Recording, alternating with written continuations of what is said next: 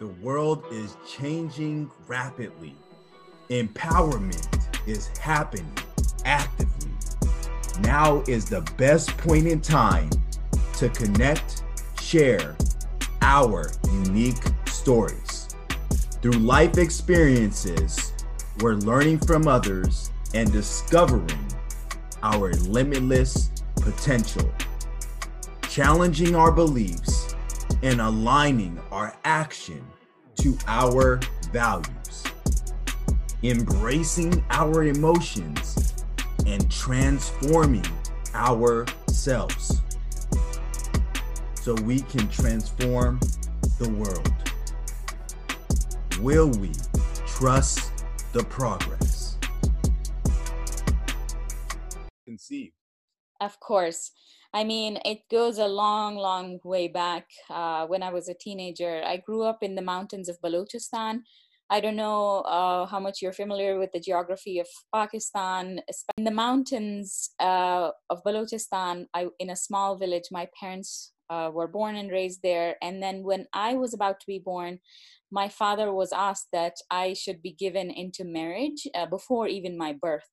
And that's usually possible because the father just has to promise, and then when I come of age they would be able to give me as a bride, and my father refused.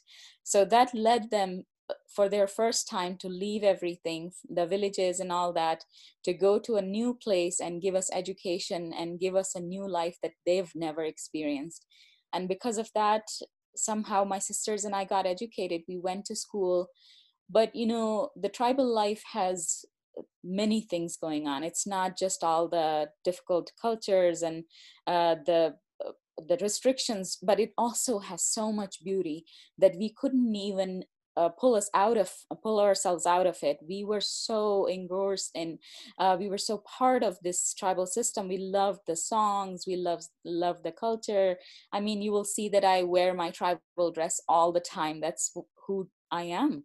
So we went back and became part of the tribe, but at the same time keeping our own identities, keeping our education, and somehow living a life between the both worlds.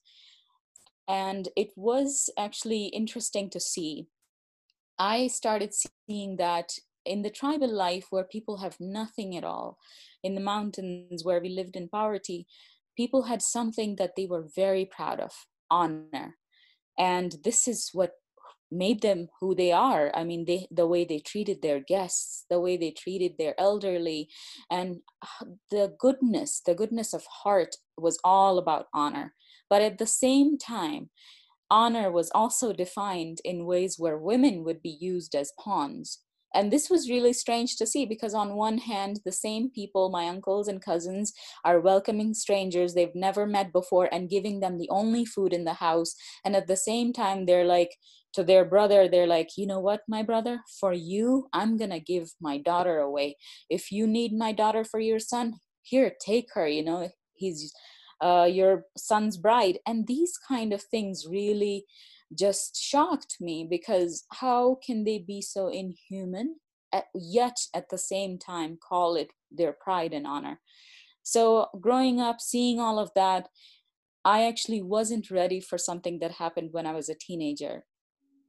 This same honor killed my cousin. The way it happened is we were still in the city going to school, and on any vacation we would go back to the village and I would play with my cousins.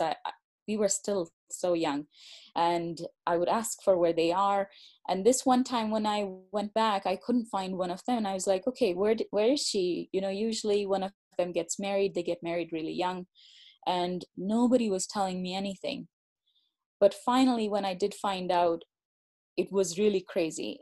She was murdered by my uncle in the name of honor. And this just, I was like, okay. So I've seen women being exchanged. I've seen child brides. I've seen people just giving away their daughters in the name of honor. But here I am seeing that my own cousin was murdered by my father's brother because she dishonored the family. And that's what started my whole journey. I mean, I was studying to be the first doctor in the tribe. My father had invested all of his energy, everything that he had, in sending us to good schools. And he wasn't rich. Nobody was rich in our family, but he worked 3 jobs to make sure I go to a school where I can fulfill my dreams of becoming a doctor. But I left everything. I'm like, I'm not going back to school if this is how my family, my cousins are treated. And that is when I started my journey. Officially, when I was 16 years old, I finally convinced my family and set foot to this path of redefining honor. That's what I call it. I say that honor is not just for men. They cannot decide how we can be used in their honor. Honor is all of us. We should have honor. I should have honor, and everyone should have honor. And that's what I've been doing. I launched a nonprofit that's been working in the tribal areas. It's been very successful. Hundreds and thousands of women in both Sindh and Balochistan have been receiving income support, but at the same time, awareness about their rights and how they can stand up to reclaim their honor. So it sounds like you are very passionate about honor. So tell me a little bit more about your initiative to share with others how to reclaim honor. Of course. I mean, uh, the interesting thing is, because we think that honor murders happen, we think that women get exchanged for honor and all the bad stuff that happens in the name of honor. Honor is the enemy here. And that's what I actually thought for a majority of my life. I thought that honor and dignity and whatever people use it for is just, something I have to escape and make other girls and women escape it too. But it wasn't until in 10 years. So I started at 16, and it took me 10 years to really figure out how to fight this crime that has been there for centuries. We did so many initiatives and failed. We did everything from fighting it, from working with the tribes, from asking for forgiveness from the tribes and getting their women to be part of our programs and things like that. But it didn't hit me until I realized that until I embrace true honor, I will not be able to achieve the success that I want. And when I started realizing that, there was nothing more beautiful than this, Matt. I cannot even describe how we as people have nothing to us, really. Whatever we are wearing, whatever we own, none of that really stays when we are gone.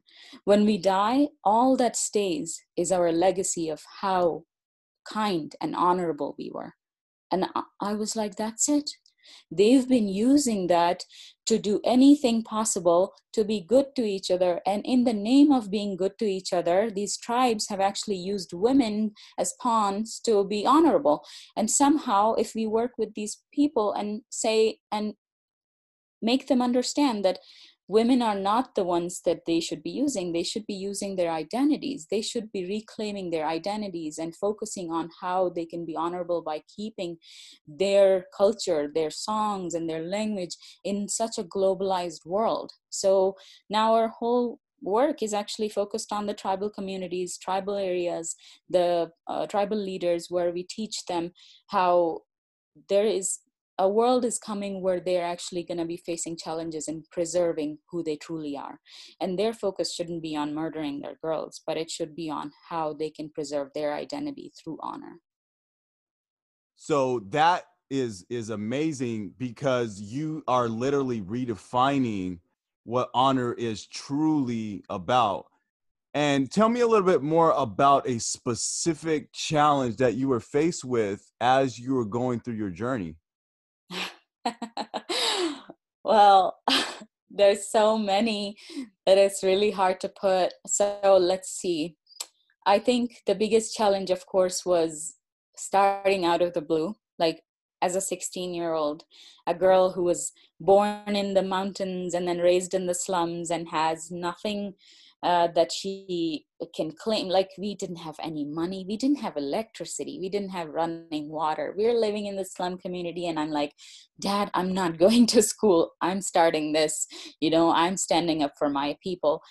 That I had no idea how hard that would be to actually, from that word to the day when I finally managed to set foot outside of the house as a girl to challenge the system. it was the hardest thing ever. Everybody challenged my father. My father then challenged me. I mean, he was like, how dare you? I gave you education.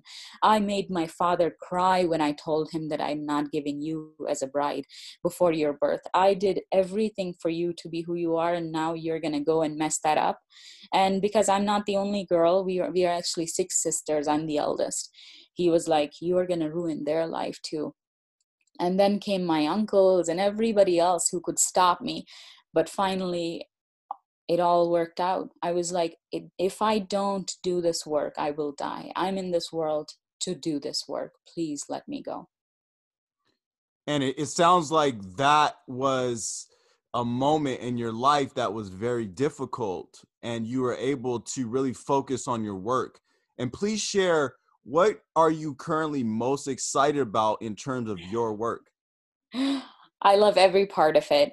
It has grown into so many different phases. You know, I learned soon in my journey that a good leader doesn't really stay on the same path. And even though in the beginning I was very ashamed of it because I did not stay on the same path, my goal was the same.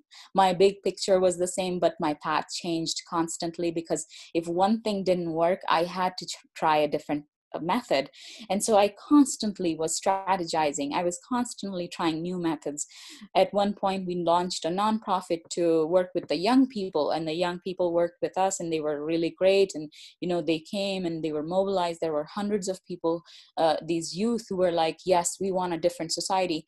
And soon the whole community's backlash, they were like, you are actually brainwashing our young people to go to be un-Islamic. How dare you? So that didn't work. We had to try many methods, and eventually, I would say around 2012 and 2013, we have found the true work that has a great impact, and that is what we do right now. And we call it, of course, redefining honor. We go to the village, we work with the tribal leaders, and we say to them, we are here to preserve your culture. We are here to work with you to fight globalization and not your women. What we are going to do is we're going to train your women in embroidery and all these beautiful things that your culture is made of. And at the same time, we gather these women and we give them classes for 6 months on how they can be leaders in their own homes and in their societies. So in one way, we are actually working with them to preserve the culture through embroidery, but at the same time, we are gathering women in a safe environment where they can learn from each other and really, really see who they truly are in the society. So I'm really excited about that. We actually recently grew out to 10 more villages. That's about 1,000 women.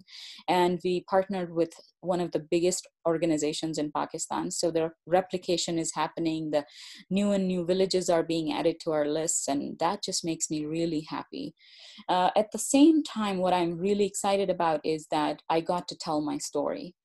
When I launched my book, I Should Have Honor, I mean, the second day of launch, the first day I was like, great, this is amazing. Today's the launch day. It gets to be in these bookstores. The second day I woke up and I'm like, what have I done? I have actually poured my heart into that book. I have told all the secrets, everything that makes me who I am, the challenges that I received, and how my parents became the parents. I mean, from villages. My mother was married at 9 years of age. My father was 13 when they were married. From the villages, how they evolved to be the parents they are today is pretty remarkable. So their stories in there, but I'm proud of that, and that's been growing a lot. The third thing that I'm also really excited about, of course, this is crazy, Matt. I love to keep busy. So my husband and I have a social enterprise in the United States called the Chai Spot. It's a cafe that brings people in an environment of friendship and peace building. It's actually decorated in the most beautiful Pakistani way. So when you step into this cafe, you have to take off your shoes. You have to leave your fear, your discrimination, and everything at the door and enter with all your heart open to everything you find. And they get to read the stories of women. They get to experience the true Pakistan without the crimes of honor, of course, the true and essence of honor and hospitality. And it's been very successful. We have a location in Manhattan, we have a location in Sedona, and it's amazing to see that grow.